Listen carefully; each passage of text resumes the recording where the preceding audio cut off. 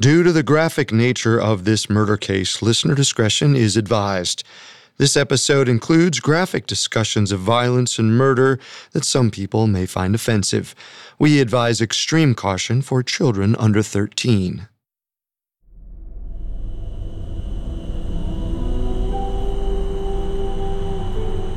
It was a quiet August night up in Benedict Canyon, high above the shimmering heat of Los Angeles. Tim Ireland was tired, but he had to stay up. He promised his fellow counselors that he'd be on call all night in case any of the girls on the campout got scared. So he tried to stay alert by focusing on the echoey, pleasant sounds of the canyon. The bugs, the trees, the occasional blessed breeze, the sound of records wafting softly from the surrounding houses, even though it was well past midnight. But this was where the movie stars lived. It was 1969, and a weekend. You'd best believe they partied throughout the night. You could almost hear the ice rattling in their cocktail shakers. But then Tim heard something else. Something that made him jump to his feet like a jack-in-the-box. Long, harrowing seconds of screams. Oh God, no! No, please don't! No! Oh God, no! Don't! Tim ran to check on the girls. They were all fine, but someone out there wasn't. He woke his supervisor, who gave him permission to drive around the area and see if anyone needed help. Tim wasn't the only one that heard something strange in the wee hours of August 9th, 1969. A terrible crime had shattered the civilized revelry of Benedict Canyon's Friday soirees. And when morning light flooded through the quiet trees in the large windows of 10050 Cielo Drive, there was more than wine spilled on the carpet. There was blood.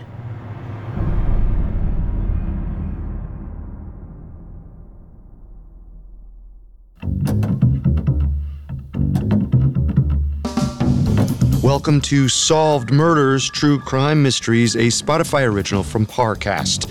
I'm your host, Carter Roy. And I'm your host, Wendy McKenzie. Every Wednesday, we step into the world of true crime's most fascinating murder cases and tell the tale of how real-life detectives closed the case. You can find episodes of Solved Murders and all other Spotify originals from Parcast for free exclusively on Spotify. This is the third installment of our 4-part special, Party Fouls, where we peer inside parties that went terribly wrong. We're following police as they investigate some of history's most frightening party murders and try to figure out what turns a celebration into a violent altercation. Today we're exploring the August 9th, 1969 killing of 8.5-month pregnant actress Sharon Tate and her 4 house guests. The tale took over every tabloid in the nation instantly, but if the story of the sordid crime scene traveled quickly, the investigation was a more halting affair. We have all that and more coming up. Stay with us. This episode is brought to you by Anytime Fitness. Forget dark alleys and cemeteries. For some, the gym is the scariest place of all, but it doesn't have to be. With a personalized plan and expert coaching, Anytime Fitness can help make the gym less frightening. Get more for your gym membership than machines. Get personalized support anytime, anywhere. Visit AnytimeFitness.com to try it for free today. Terms, conditions, and restrictions apply. See website for details. I'm Tanya Mosley. In 1987, my sister Anita vanished without a trace. Decades later, thanks to DNA, we found her. But that's only the beginning of the story. She Has a Name is a new audio documentary that explores the search for redemption, confronting trauma, and healing in the face of unimaginable loss. Subscribe now to Truth Be Told presents She Has a Name, where every revelation brings us closer to the truth. Hi, I'm Blair. Want to hear something scary? Join me as I read the creepiest urban legends, folk tales, and ghost stories that I learn on my travels around the world and that we receive from listeners like you. But only if you think you can handle it. Listen on Spotify or wherever you get your podcasts. Until next time, sweet screams.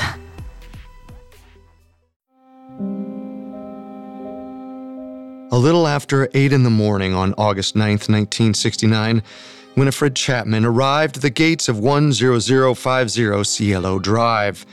There had been delays on her morning bus ride, so she felt a bit frazzled, but she collected herself as she prepared to enter work. It was just another day of cleaning for Miss Sharon Tate and her glamorous friends, Winifred told herself. Nothing special. No use getting upset about being a few minutes late. Except just then, something quite different threw Winifred off. There was a wire dangling over the gates to the driveway. A telephone wire, maybe. She wondered if perhaps there could be a problem with the power or the phones. She steeled herself for whatever drama lay ahead of her and walked through the gate. There were a few cars parked around. Winifred noted these without much thought as she turned off the drive towards the back of the house, avoiding the front lawn entirely. There were often several cars in the driveway with so many people in the house. Sharon had 2 long-term house guests staying with her all summer. Her husband, Roman Polanski's friend, Wojciech Frykowski, and Wojciech's girlfriend, the coffee heiress, Abigail Folger. Plus, Sharon often had get-togethers with overnight guests, too. Winifred shook her head as she unlocked the kitchen door. These Hollywood party people lived a different kind of life. But her life wasn't all about cocktails and dancing. She picked up the phone to check if it was working, and just as she'd feared, the line was dead. Something was up with the power. With a weary sigh, she made her way towards the living room to look for Sharon and inquire about the problem. She didn't, however, make it into the room. She stopped in her tracks when she got to the doorway. She'd never seen so much blood. It was splattered on the rug, on the walls, across every part of the living room she could see. And the front door was ajar. Blood was pooled on the flagstones outside, too. But that wasn't the worst part. Beyond the blood, out there on the lawn, laid a body. By 8:33, a hysterical Winifred found a neighbor to call the police. Officer Jerry Joe DeRosa was the first to respond to the call. What he found at 10050 would stay with him for the rest of his life. The body Winifred spotted on the lawn was actually 2 bodies.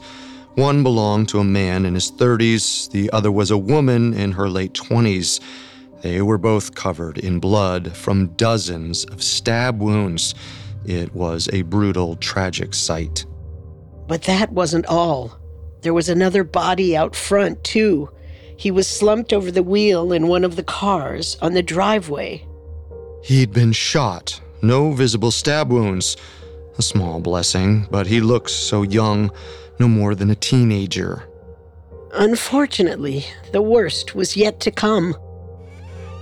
DeRosa entered the front door of the house. The word pig was scrawled across it in blood.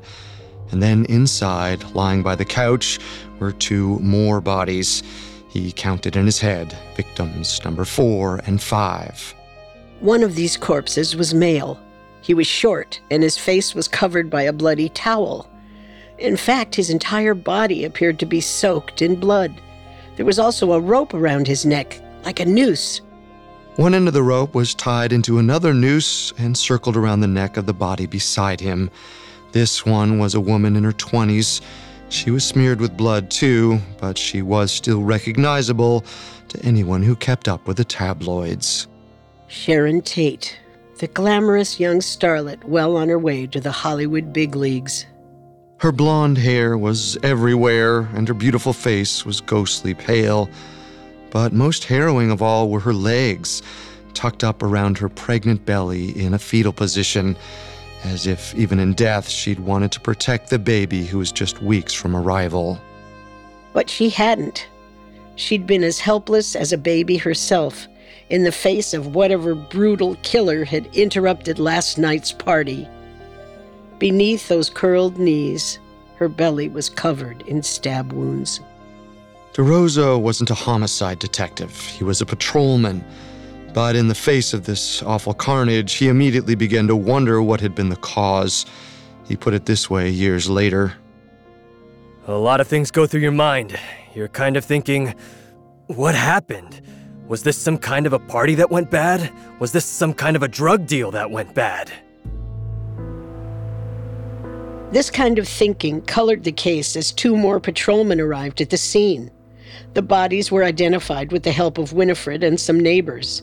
In addition to Sharon Tate, there was her best friend and ex-fiancé, celebrity hairstylist J.C. Bring. The 2 bodies on the lawn were Tate's house guests, Wojciech Frykowski and Abigail Folger.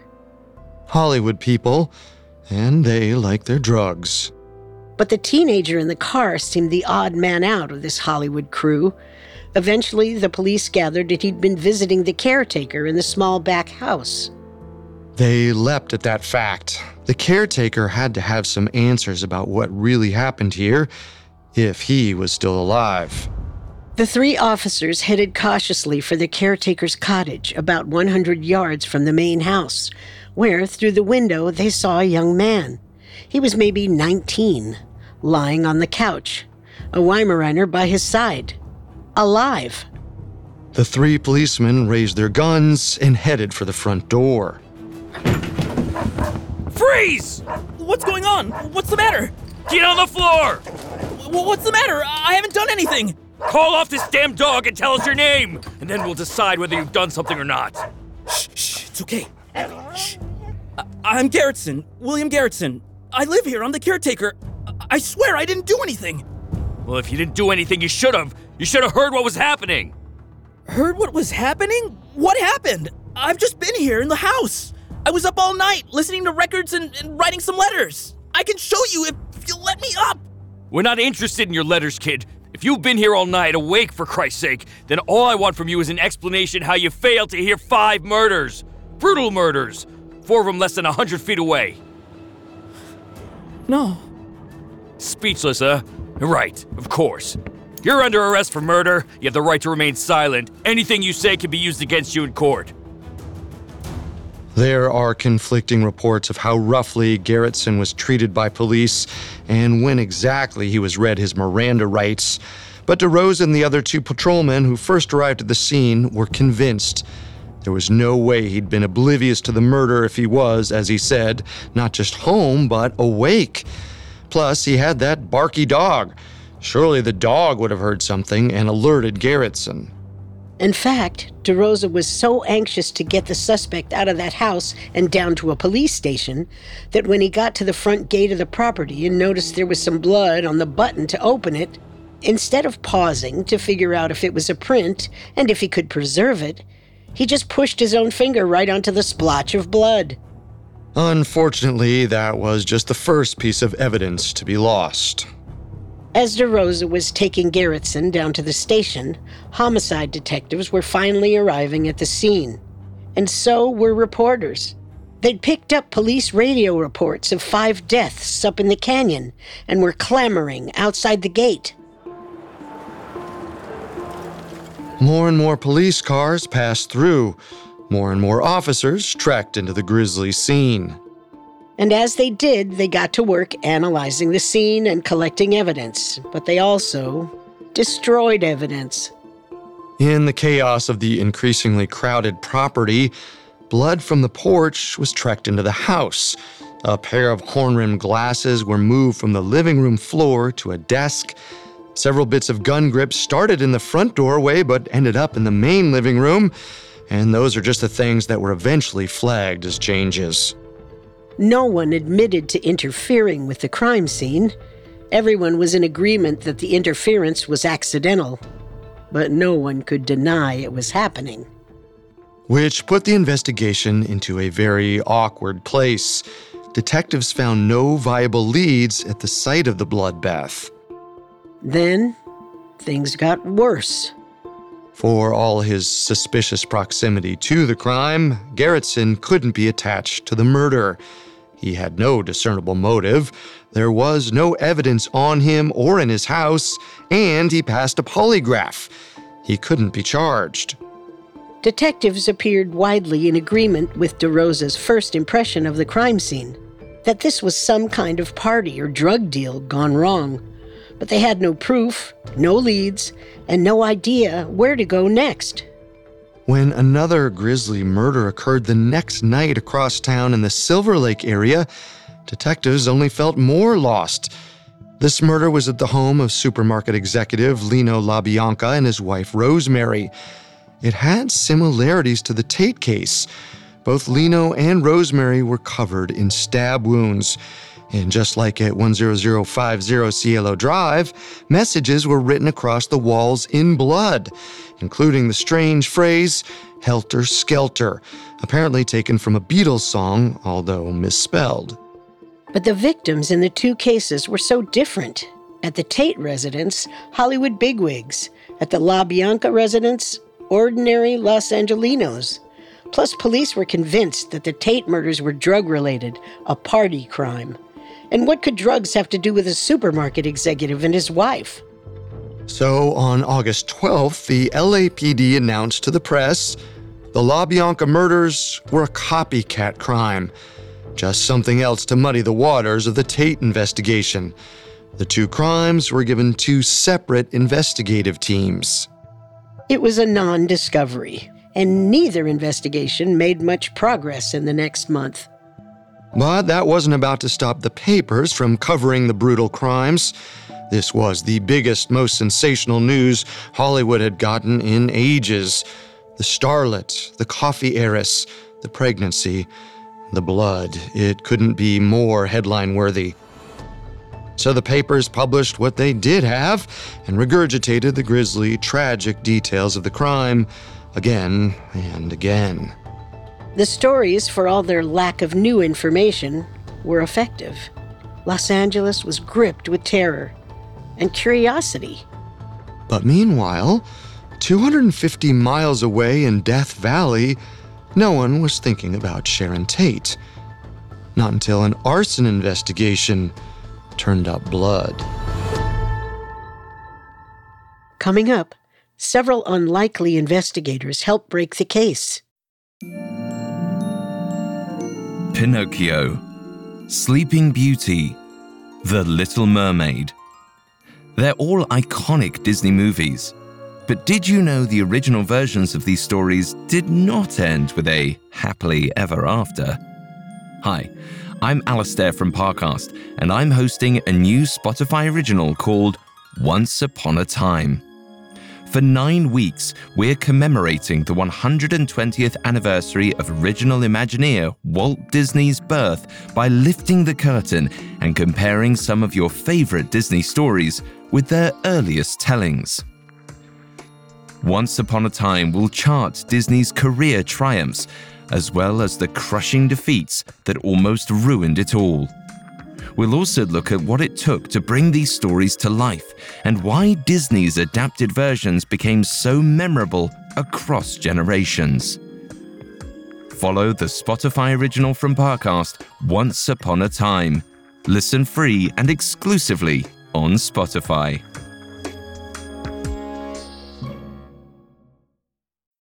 This episode is brought to you by Anytime Fitness. Forget dark alleys and cemeteries. For some, the gym is the scariest place of all, but it doesn't have to be. With a personalized plan and expert coaching, Anytime Fitness can help make the gym less frightening. Get more for your gym membership than machines. Get personalized support anytime, anywhere. Visit AnytimeFitness.com to try it for free today. Terms, conditions, and restrictions apply. See website for details. And now, back to our story. It was mid-September 1969 in Death Valley, so it was hot. Dick Powell was preparing himself to sweat as he started his shift at the Wild Rose Ranger Station, a part of what is now Death Valley. When he got a radio alert that the park's maintenance crew had some heavy machinery on fire, he knew his day was about to get hotter still. They'd left the Michigan loader down by a dry lake bed, an area called Racetrack Playa. They'd gone out there in the first place because someone had been carving out a new road in the park, not a welcome intrusion. So they'd used the Michigan loader to remove it and then left the machine there, blocking the would-be track. Heaven only knew why it was on fire, but it was time to find out. Dick, glad you're here. We got a real problem. Someone cut the fuel line. Well, I'll be damned. So not just an engine overheating. You think it could have been arson? Looks like it. We got an empty gas can on the ground too, and some tire tracks. Somebody was here, and up to no good. Why in the world? I'd guess it's gotta be whoever was building that road we were clearing. You're right. No one else would care about an earth mover out here.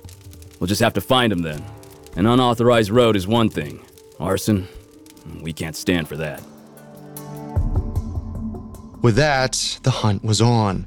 First, Dick and his fellow rangers searched the park and turned up several other indications that someone was using it as a personal playground. There was a car crashed into a tree and abandoned. Campsites littered with trash. Multiple stolen cars and dune buggies parked in the brush, as if this was some kind of parking lot. Dick was furious. Working out in Death Valley could be quiet and lonely, but that was how it was supposed to be.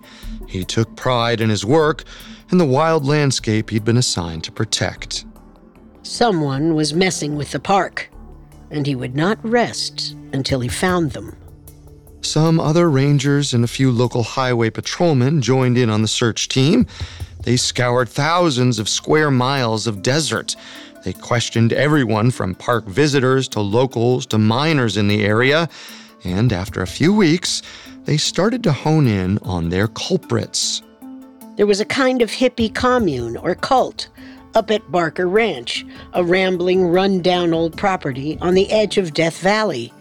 The women seemed to walk around naked, and the male leader of the group always seemed to be preaching strange, racist sermons. He talked about an impending race war, and seemed to think once it was over, he'd be running things. More relevant to the rangers and patrolmen, however, were reports that the group came down to the park to camp and drive wildly through the sand on their dune buggies, plus reports that they were selling drugs to the teenagers in town. Dick and his colleagues didn't need much convincing. These had to be their arsonists, and by early October 1969, they were also convinced they had enough to arrest them. The site was just as the reports had whispered, full of naked young women and a few men scattered amongst them. They were easy to arrest, 16 of them on the 10th, then 10 more on the 12th, and they were easy to charge with auto theft, vandalism, and arson. The evidence was everywhere, all over Barker Ranch. They were all hauled down to Independence, the seat of Inyo County. The eerie quiet of the desert surrounded the group. But inside the car was anything but quiet. The leader of the so-called family, one Charles Manson, started giving one of his rumored sermons. Yeah, black people, they're the problem. There's a race war brewing, and I'm telling you, they're gonna come and kill us all. All of us, huh? All of us white people, yeah, you first, though. You cops, you watch how man they're coming. I'm not too worried about it. Oh, if you knew what was good for you, you'd believe me. You heard of those murders up in Los Angeles? White people killed by black people, I'm telling you. That's what's happening now. It's starting. Oh, if you only knew. You'd let me out of the car now, you'd let me free, and you'd let me run.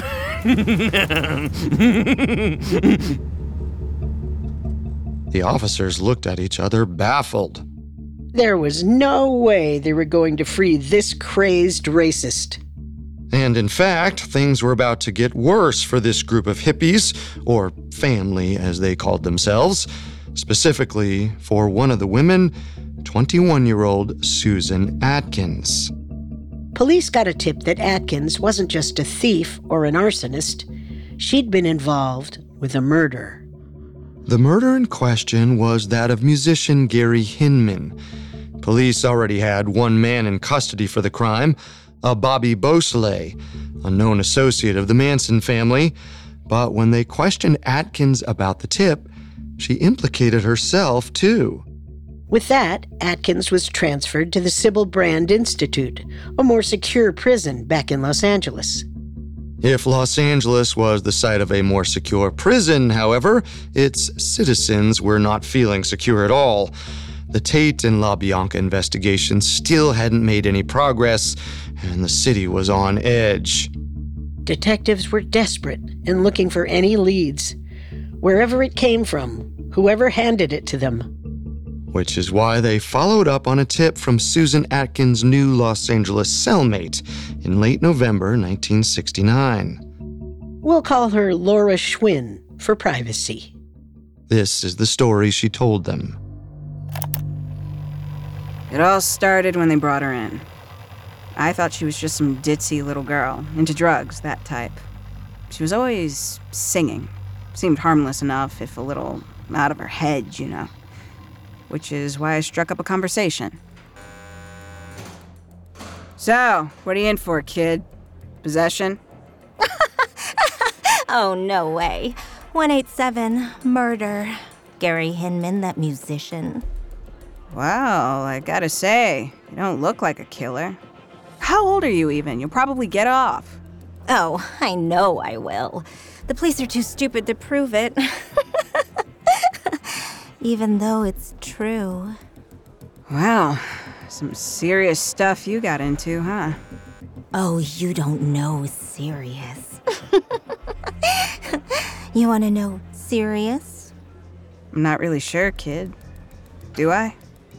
You know about those murders up in Benedict Canyon? Yes. Well, you know who did it, don't you?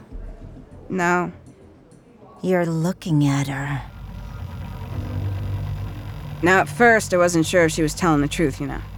So I decided to do some investigating. And believe it or not, she was more than happy to talk. As if she was just waiting to be asked. Proud, you know. Some people do get like that with their crimes. She just wanted to share. And some of the things she told me, Lord, I hate to even repeat them. But repeat them Laura did, while the police listened in astonishment. There was the information about her collaborators, a little band of people she called family members who were clearly not blood relations, and about their leader, Charles Manson, who seemed to be Atkins' god, the one who taught her to kill. She'd apparently described the grisly details of the crime, too, where she'd found Sharon Tate and Jay Sebring in a bedroom, how they'd thought they were being robbed and followed her into the living room, helpless. She'd even told Laura how Sharon Tate had begged for her life and her babies, and how she had responded. Look, bitch, I don't care about you. I don't care if you're going to have a baby. You had better be ready. You're going to die, and I don't feel anything about it. With that, Atkins stabbed the starlet right in her pregnant belly, again and again and again. And then tasted her blood. The police were suddenly elated. It seemed all too convenient that a 21-year-old girl arrested out in Death Valley for arson had spilled all the secrets of the case voluntarily, even if she was suspected of murder too. But the details she'd apparently shared with Laura were so vivid. If this was imagination run wild, or cell block brags taken to an extreme, well, you had to give the girl some credit. Of course, they knew this wasn't enough to convict Atkins, or anyone. First of all, Laura wasn't the most reliable witness. She was a career criminal, not a violent one, but not the ideal person to put on a stand. But at least they finally had something to go on, some names to check out. And if they could get Atkins to talk to them, they knew they could close the case.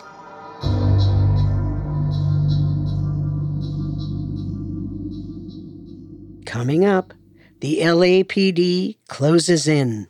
Now, back to the story. On Thursday, November 6th, 1969, Susan Atkins made a stark confession to her cellmate. She committed the Tate murders. The cellmate, who were calling Laura Schwinn for privacy, was convinced that the confession was true. She could see it in the gleeful, remorseless look on Atkins' face, in the matter-of-fact way she stood with her hands on her hips as she detailed her own brutality, and in the crazed way she promised Laura, "You have to love someone to kill them." So about a week after the confession, Laura went to a counselor with a shocking announcement. I have to talk to you. I have information regarding who killed Sharon Tate. Around the same time, Atkins also confessed to another inmate, Ronnie Howard, who also decided this crime was too heinous to keep quiet. When investigators listened to these two women, they felt relief. They hadn't found a single viable lead in the case. They'd lost evidence. They'd arrested the wrong man. The papers were dogging their every footstep and dragging them for their lack of progress on a high-profile, abhorrent crime. At this point, they'd been bumbling around looking for their next clue for almost 2 months. But finally, they had a lead. And the more they talked to Laura and Ronnie, the better the lead seemed. Specifically, some of the things Atkins had told her fellow jailbirds weren't in the papers. Facts about the exact positions of the bodies, the kinds of stab wounds, the specific way the rope was placed around Sharon and Jay Sebring's necks and then thrown over the rafters. And Atkins had told Ronnie about the La Bianca murders too, saying she'd been there as well, and detailing the way Helter Skelter had been written across the refrigerator in blood. Again, not in the papers. Perhaps the La Bianca killing wasn't a copycat murder. Even more importantly, it seemed clear this girl knew too much to be lying. Still, cell block confessions weren't enough to convict on. They needed more evidence. And ideally for Susan Atkins to confess to them. Michael McGann, a Los Angeles Police Department homicide detective, was assigned the crucial job. Gritting his teeth and determined to make this work, he went down to the Sybil Brand Institute and settled in for an hours-long tape-recorded interview with Miss Susan Atkins herself. Who else was there that night? Why should I tell you? If you cooperate with us, we can help you. You mean you can get me immunity?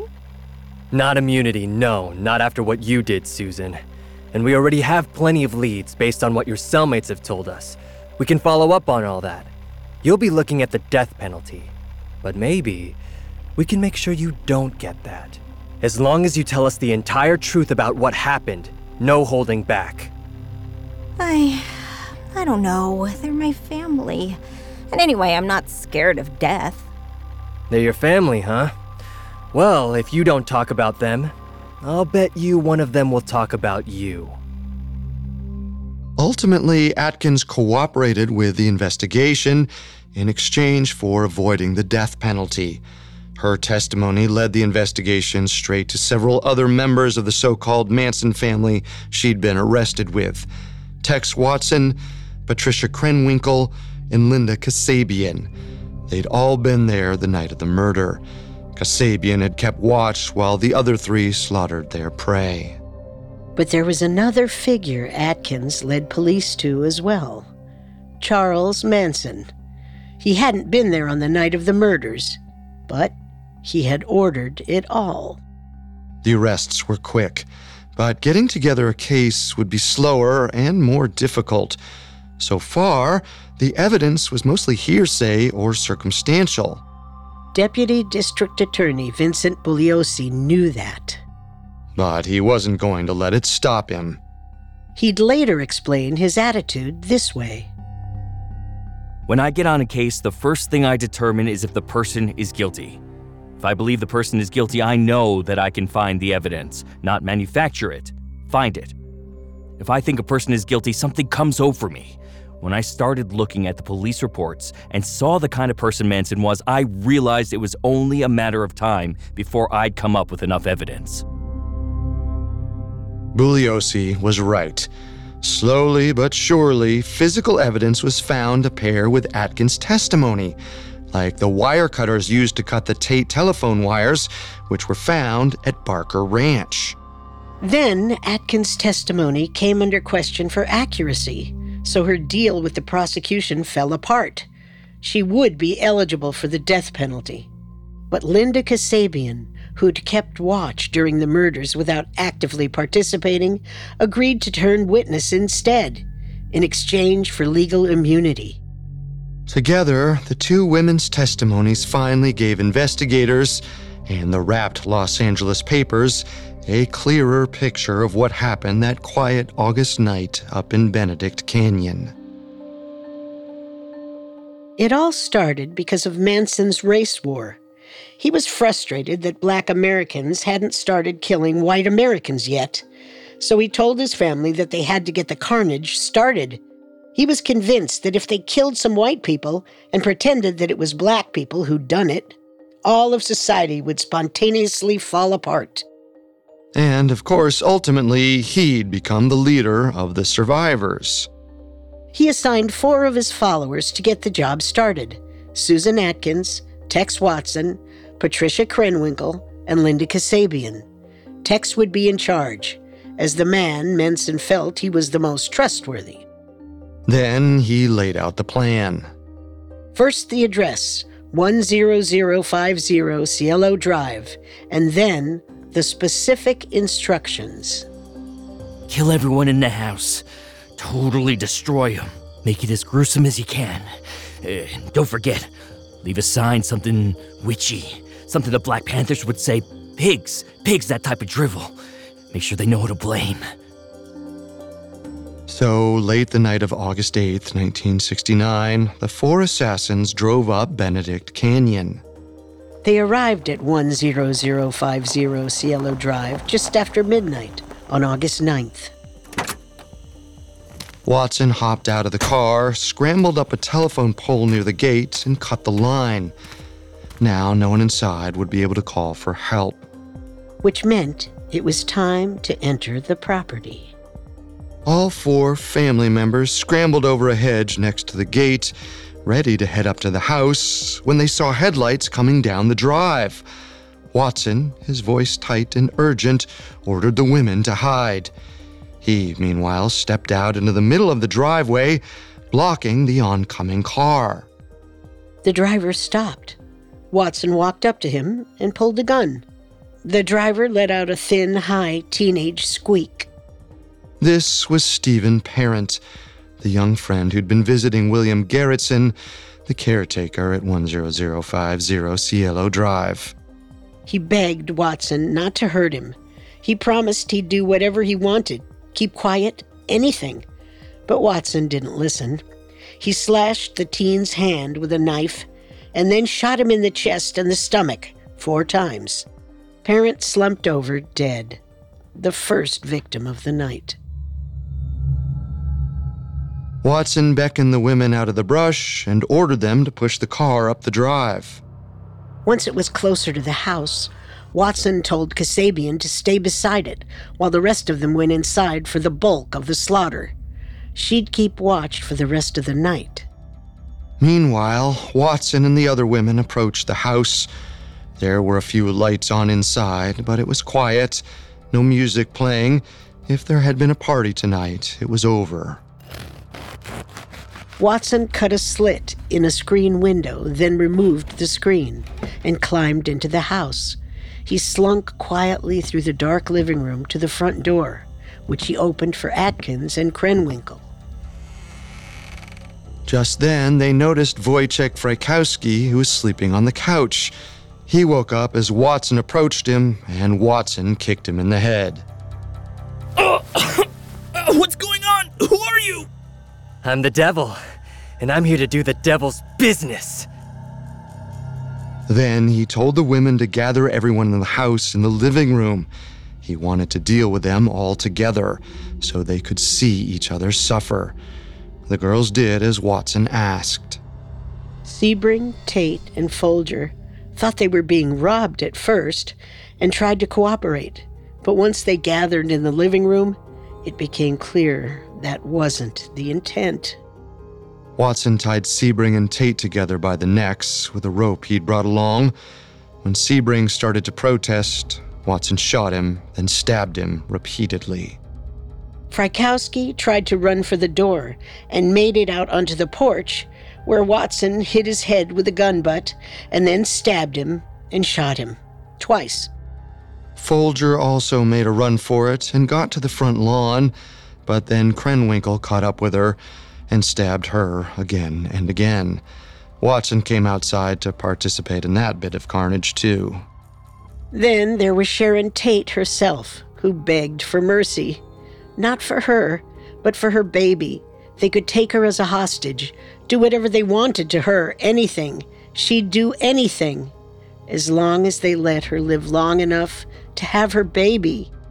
But there was no mercy for Sharon or her unborn child. Atkins and Watkins stabbed her again and again. Atkins later said she wanted to cut the baby out of Sharon, not to save it, but to make the crime scene even more gruesome and tragic, as if there was a lack. But by now, thanks to the screams and the gunshots, the murderers were getting nervous. It was time to get out. They sped away into the wee hours of August 9th, leaving Winifred Chapman to discover the scene a few hours later. Appallingly, the killing wasn't over yet. When police failed to conclude that the murderers were Black Americans starting a race war, Manson decided he had to help them along a bit further, so he had his family members kill more people, the LaBiancas over in Silver Lake. Helter Skelter, the message they had tried to write on the refrigerator, was the name Manson had given his race war. Believe it or not, the police still didn't get the message. Perhaps Manson would have ordered further slaughters too if his family hadn't come under fire for car theft and fled to Death Valley soon after. When the Tate LaBianca case finally came to trial in June 1970, the apparent lack of remorse amongst the killers significantly helped the prosecution's case against them.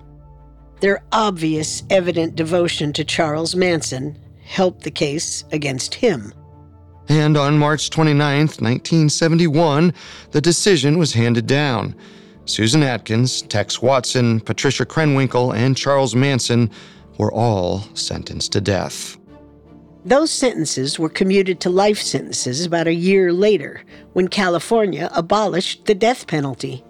But the indictment against this crime remains just as resounding.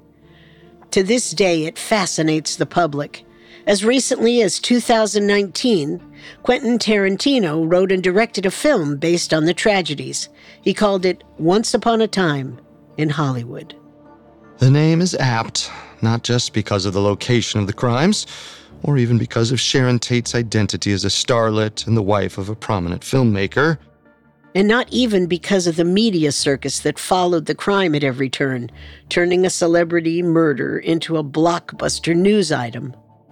Charles Manson may have claimed that the murders were an attempt to jumpstart his race war, but the specific house he chose to target had a particular significance for him. Before Sharon Tate and Roman Polanski lived at 10050 Cielo Drive, Terry Melcher was renting the house. The son of Doris Day and a record producer, Melcher was a quintessential Hollywood insider. And in June of 1969, after toying with the idea of giving Manson a record deal, Terry informed the would-be musician that it wasn't going to happen. Just like that, Manson's dreams of Hollywood stardom were over, crushed at a house on Cielo Drive. Surely that disappointment played a role in his bloodlust and in the brutal crimes he sent his followers to commit. Like so many others, Charles Manson couldn't get an invite to the Hollywood party. So, he crashed the party. And then he did his best to obliterate it.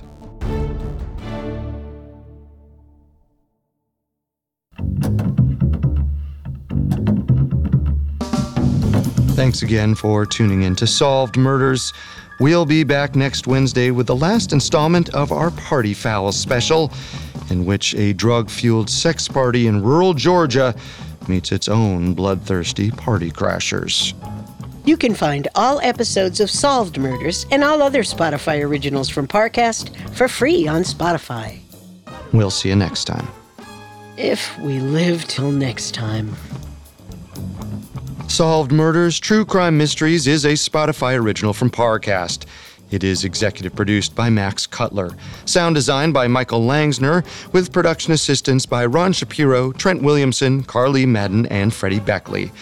This episode of Solved Murders was written by Nora Battelle, with writing assistance by Giles Hofseth, fact-checking by Amber Hurley, and research by Mickey Taylor.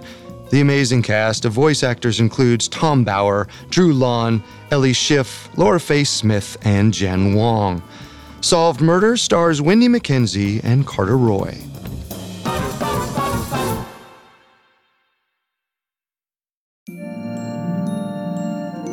Walt Disney had a gift for storytelling that resonated with audiences. From a puppet who wanted to become a real boy to a mermaid who yearned to be part of the human world, Disney has developed relatable and unforgettable characters. Hi, it's Alistair from Parcast. Join me for Once Upon a Time, a special collection of Parcast episodes celebrating the original Imagineer himself, as well as the origins of Disney's most iconic characters and stories. Follow the Spotify original from Parcast, Once Upon a Time, and catch new episodes Mondays, free and only on Spotify.